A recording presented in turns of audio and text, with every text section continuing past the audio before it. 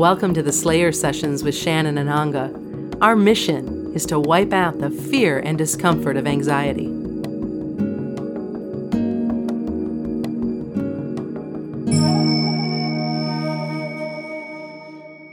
So today we decided to talk a little bit about exercise and meditation and some other areas around moving our bodies and also being still that affect anxiety. And I thought we would just start with a really basic question. Does exercise help with anxiety? For some, it does, but you've got to have the right exercise. So it's very important to understand that we're all different and our needs are all different, and there are many, many different types of exercise. For some people suffering from anxiety, the more sensitive personality type, if they try and engage in vigorous exercise, they may easily feel exhausted, or they may feel more anxious, because when their heart rate increases and their breathing increases, that can feel like a panic attack to them. So in that case, that kind of exercise feels definitely not like a good idea. But then they need to explore more gentle ways of working with their body. Whereas for others who are running more hot, with, a lot of adrenaline to burn off and a different body type that needs more vigorous movement, then they can go for a run or go to the gym and do something much more active with an elevated heart rate and fast breathing, and they'll feel relaxed afterwards. They'll feel like they've discharged some anxious energy and they'll feel good afterwards. So it does help, but just like we need to know what kind of foods and what kind of climates help us, as we're all complex individuals, we really need to know what kind of exercise is best for me in helping me with my anxiety. That's a really good point. And I don't think that a lot of people probably have thought about that or know about that.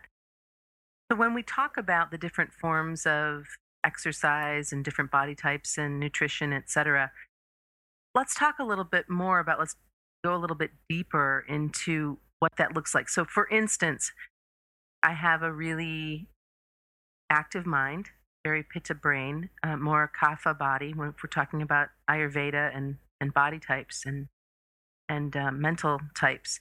But as much as I know that it's good for me to exercise rigorously for the mind type, the body type would just really much rather float and hang out and not work up a sweat that often.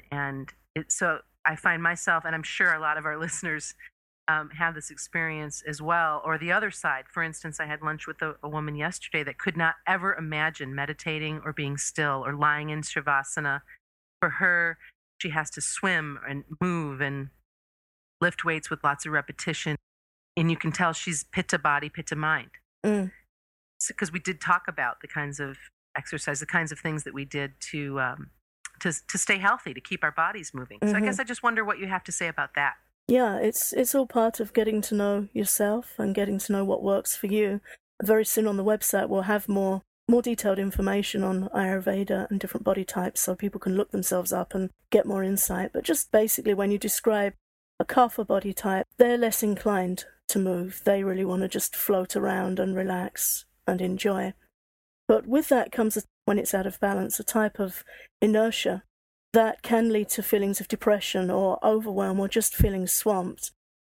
And then that body type that's so disinclined to move really needs to move. It really needs to warm up and loosen up. Most interesting. Whereas the pitta type, they tend to be more A-type personalities. They run quite hot. So you'll find them in hot yoga classes or the gym, competitive sports, pumping weights, and they're going to want to do more reps today than they did yesterday. But really, they actually need to cool it down. They need to go to the opposite state and to swim more gently and not worry so much about affecting their stroke or counting their lengths, but just learn to enjoy more being in the cool water and passing through it meditatively, not always so competitive. And then the creative types, the vata types, who are so prone to anxiety, they don't have a lot of energy reliably on tap. Their energy comes in bursts. And their inclination when it comes is to spend it, the same as they do with money. They'll go to a market with $5 in their purse and they'll have to buy something. They'll have to buy a few bits and pieces. Same with their energy. It comes in a burst, they spend it in a burst, then they're tired. So the challenge for sensitive, creative Vata types is to engage in gentle exercise where they budget, where they spend half their energy and keep the rest for rest and repair and looking after their nervous system. They do well with more gentle walking. Swimming's okay. Gentle yoga, twisting postures are very good for them. Just nice and supportive warm-up movements. They actually don't need massive amounts of exercise to keep healthy. Right. Most interesting. So then what about when you have the combination? You have the mental pitta and the physical kapha. It's a question of really seeing what's most operational. If the mind is very pitta, then it will pull the kapha body around and get it into something. Because that's its way. Pitta is very much, come on, let's go, let's do this. Pitta is very driven, it's very achieving. Whereas kapha's like, oh, come on, let's just chill out. Kapha likes to sleep and relax and eat, and it's very earthy, very watery. So you know when the kapha's on the up because it will overwhelm the pitta and the body doesn't want to do much. And really important, before becoming too concerned about definitions and exactly what is your type and what do you need to do, most important thing is just awareness and playfulness and understanding that if you try one form of exercise and it makes you feel worse, don't do yourself the injustice of thinking, oh, I've tried exercise and it didn't work. Right, just try and understand that, different strokes for different folks. It's like eating an apple and saying, I don't like fruit. There are hundreds of fruits. Yeah, to see what works for you. And I know that when I am in cycles of moving my body more than not, because it's definitely cyclic for this experience, for my experience, as I know it is for some people that are listening, is to allow lots of different choices anyway. Because I think that lots of us want to have choices. We don't want to have to do the same thing all the time. Yeah, mix it up. And when you mix it up, it makes it more interesting. And before we go into the different types of exercises, though, I guess I'd like to talk a little bit about exercise as meditation and how does that exercise really benefit our mind? Yeah, that's an important point. There's been a lot of really valuable research recently about how exercise can lift us out of depressive states, and exercise can be supportive to the mind and anxious states. And one of the beautiful ways that it works with that is, as you said about your friend who finds it really an impossible notion to sit down and meditate and sit still. And we've discussed this before. When people are really suffering from anxiety, they don't want to sit down with their mind. They don't want to sit down on their own with negative, anxious thoughts. They'll do anything not to do that. It's actually painful for them. So the beauty of exercise is that it can be like a form of mindful, active relaxation, where you are calming your mind down, but you're also keeping it busy. And it works very beautifully if you learn a few simple Tai Chi moves or a few simple yoga postures, or just go out and walk in the autumn and feel your feet crunching on the leaves, smell the air, just really bring it down to a basic step-by-step observation of nature. And then you are meditating and you are benefiting from what meditation does for your mind. It's like really cooling to a hot head. It's a beautiful experience, but you're not having to sit on your own in the lotus position with ugly thoughts. Right. Well, I'll tell you, one of my very favorite forms of meditation is walking meditation. Me too. And because of where I live, and I know because of where you live, we have such a beautiful area to take in nature and to really focus in on our surroundings and the beauty of everything around us. And it's very calming and very good for you. And when I first learned about it, I thought, well, how could that possibly be meditation? Well, if that's meditation, I'm going for it, right? Absolutely. Because I find myself out in it quite a bit. Now, am I breaking a sweat? Am I running through this experience? No, I'm not. Taking it in. I'm getting the benefits of moving my body, but doing so while really paying attention to brand new robin's nest in the tree, or the dewdrops on the flowers, or the things that lots of other people don't see because their head is down and they're on their way to wherever they're going. Yeah, that's something I'm seeing more and more over the years as I observe people. I really respect and appreciate people who are able to just walk and be peaceful moment by moment. We always think that there's something to be achieved and something to be attained that's going to make us happier. But I'm seeing more and more that the people that are able to be just quiet and happy with simple pleasures. Like around here, if I go for a walk in one of my favourite local countryside areas, I notice that the people that go regularly walking their dogs, they're the friendliest people.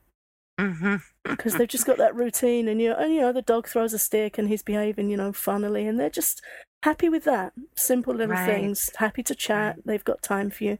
And my father-in-law has a beautiful big garden. I think it must be about 2-acre garden.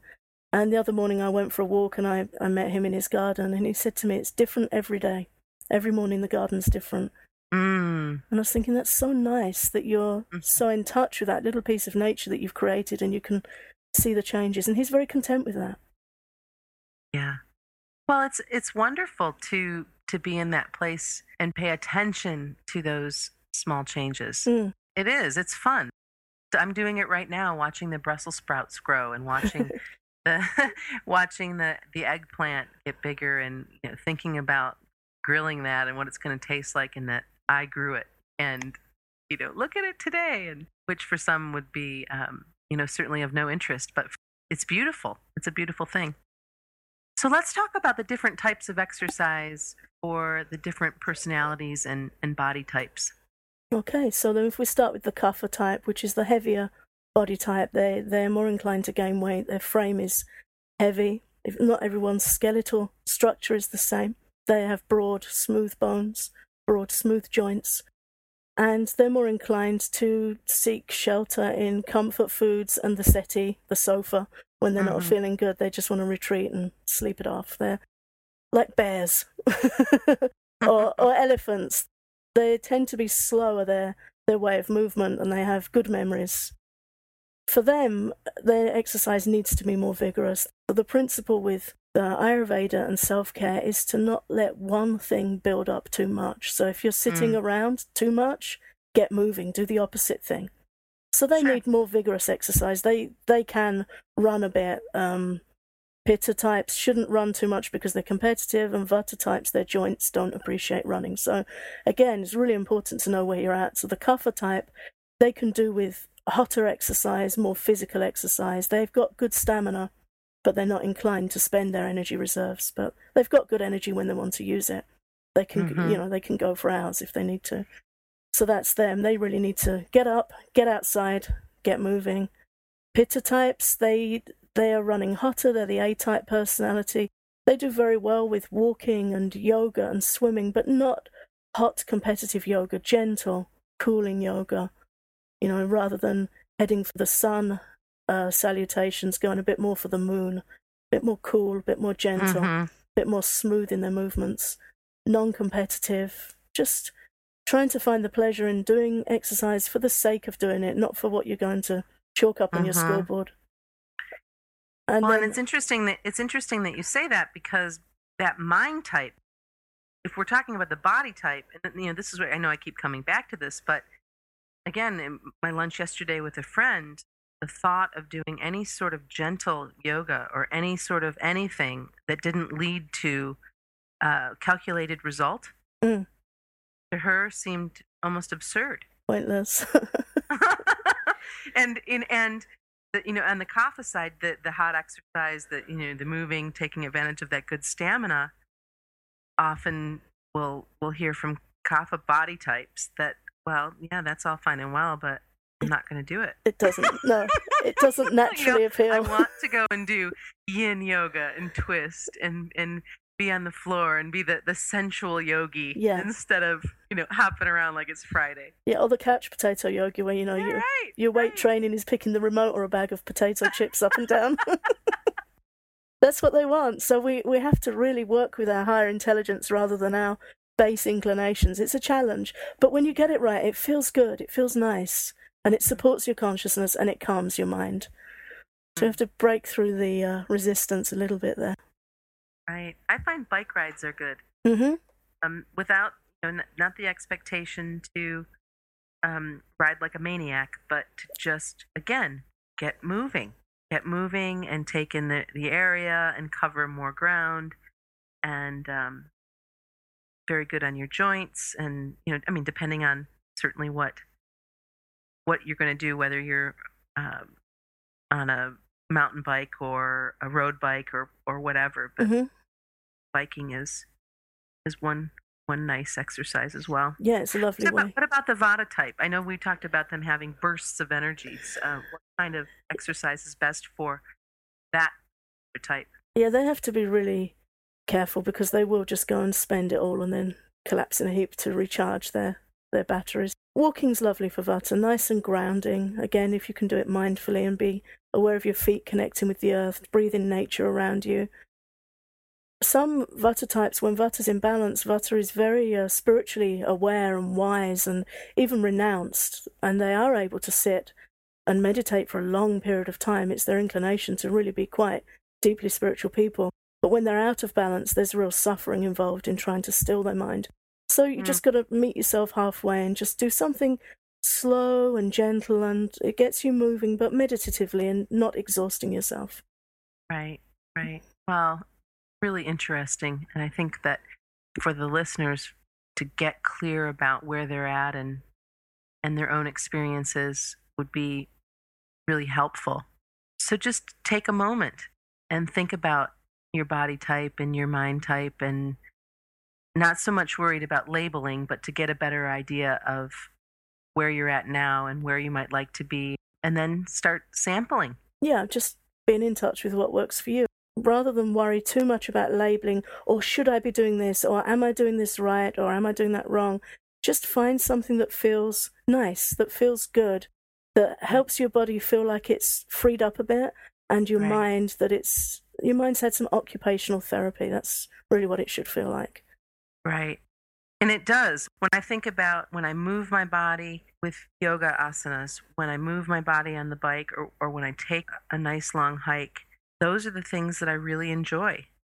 And so if I enjoy them, and like you said, if I'm in that place of, well, I don't really feel like it, but then I let my higher consciousness kick in, I think, oh, remember how well you felt the last time you just got up and moved? Mm-hmm. And instead of taxing your brain 10 hours a day, creating and writing and speaking and listening and being, it's time to switch gears and let your body catch up. Yeah, absolutely. Really good stuff. A couple weeks ago, we were talking about the spinning story. I think it would be really good to share that story.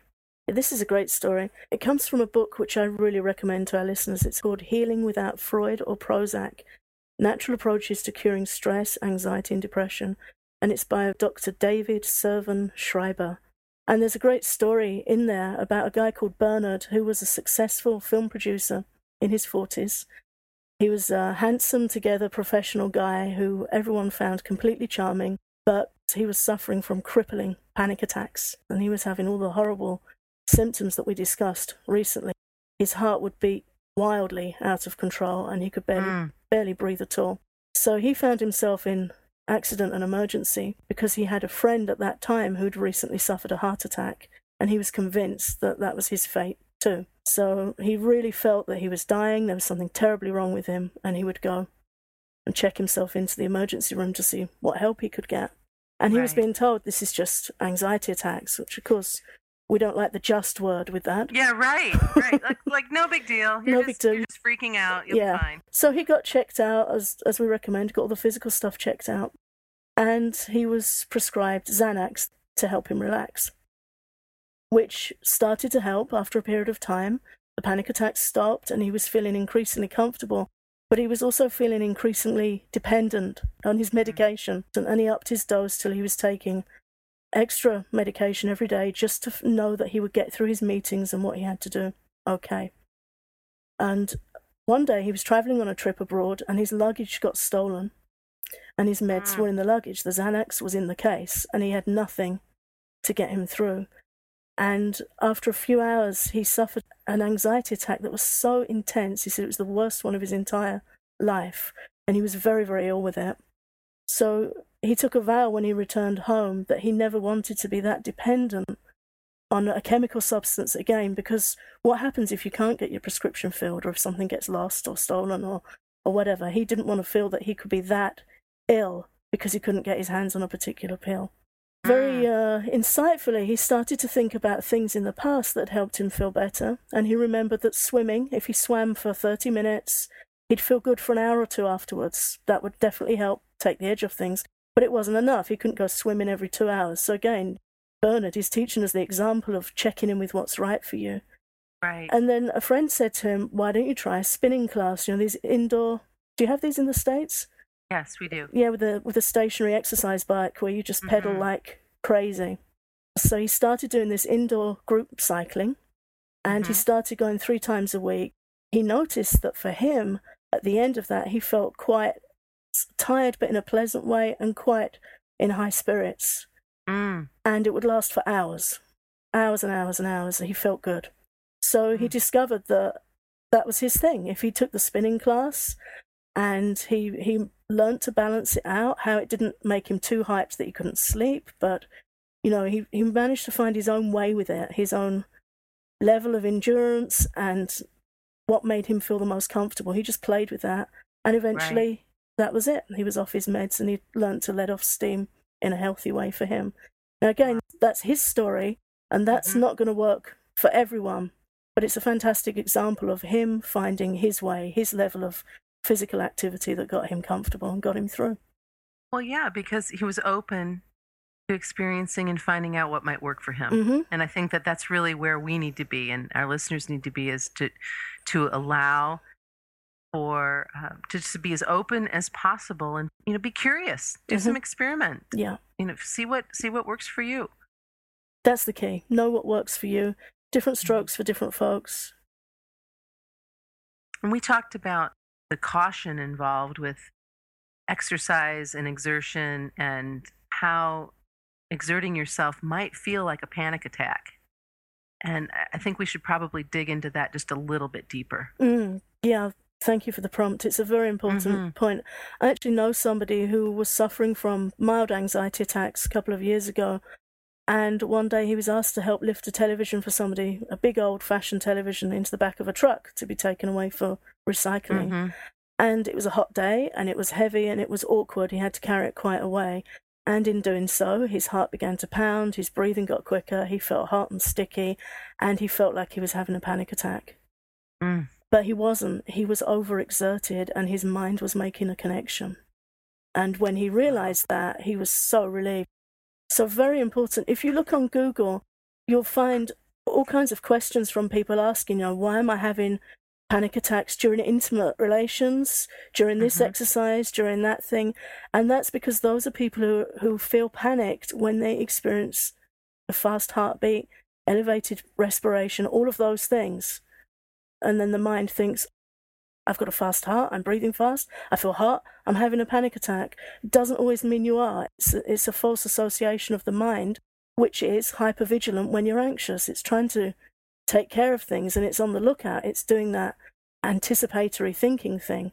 Sure. So, you know, if you experience that and you feel that those symptoms in the body increase your anxiety, there's 2 things you can do. One is find a completely different form of exercise, or the other one is step up to those symptoms gently, walk a bit faster, and let your heart get a bit faster, and understand this is because I'm walking fast. This doesn't mean I'm panicking. My heart's going faster because I'm walking faster, and it needs to pump more blood to my muscles. Therefore, I'm going to now reframe this and look at it in a different way. And the reframing will improve everything. When you get clear about, oh, okay, this is what happens when I do this. Now I can rule out that I'm having a panic attack. Yeah, it's liberating, that understanding. Because this guy with the television is like, oh, thank God, of course. It was bloody heavy. You know, I was hot, I was breathing fast, my heart was going fast. Of course it would be.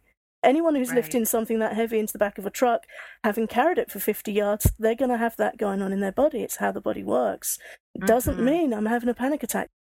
You know, again, it all comes back down to awareness and just having that space where we're not on red alert all the time with predictive anxious thinking, where you've just got that space where you can think, hang on, I just ran up a flight of stairs. That's why I feel like this. And you can still pause and use your breathing techniques to slow it all down and get more comfortable. You can use those things anytime. But just that mental support that you can give yourself of understanding anyone who runs upstairs gets out of breath. Doesn't mean I'm having an anxiety attack. Right. Well, and I think when you start to be more mindful of the cause and effect of what you're doing, how you're moving your body, you will eventually get to that place where you will be more comfortable with that understanding that all is well. And then if those symptoms start to pop up when you aren't even moving, well, now we're talking about something different. Yeah. And again, the breathing exercises, centering exercises, and the things that we know to do and that we offer through Anxiety Slayer help bring you back where you can find some peace and comfort in that moment, no matter what's going on. Absolutely, that's essential. And it's like first aid for your mind. Regrettably, only we can really fix it. We have to start to look after ourselves, but it doesn't have to be austere and unpleasant. It can actually be an extremely pleasant experience to know how to help yourself. It's just, initially it feels a little challenging. You know, as you just said with your mind, if you are sitting still and all of a sudden your heart starts kicking in and your breathing starts kicking in, then you need to know what techniques to engage on. But don't let the mind jump in on it and start thinking, oh my God, because then it goes through the roof. So with that initial awareness, then bring in the quick anxiety stopper, bring in some breathing techniques, something that helps you regain control and understand, okay, for some reason something's tipped me over the edge and I'm having a bit of an episode, but I'm okay. I know what to do and I know it will pass. That's a completely different experience. Oh, it's empowering. Mm-hmm. It's empowering, and how interesting that it's just a matter of doing the research and doing the work. I'm thinking, is there anything else that we wanted to cover today in relation to anxiety and exercise? Pretty much all I have in my notes. Other than, again, you know, to remember, keep a log. If you do something and it feels nice, if you're having a tough day and a walk helps you or a swim helps you, or, you know, even if your exercise is putting on a comedy show and getting your abs working with a good laugh, just log it up and remember, that helped me at that time, and have your book there, and then when you have an off patch, flip through and think, oh, that helped me. I'll do it again. Just keep a log of yourself of what helps. Laughter is my favorite exercise. It's fantastic. I've got fantastic abs from laughing. Right. Oh, well, thank you so much for this conversation today. Another Slayer session, a good time had by at least the two of us, and hopefully listeners, to just really come back to some more informative and helpful ideas around how we can better care for ourselves and the types of exercise that will benefit us and keep us in a really nice, healthy place. I look forward to our next session. Me too, and if anyone has any questions, please send them in, and we'll do the best we can with them. Thanks, Ananga. Thank you, Shan.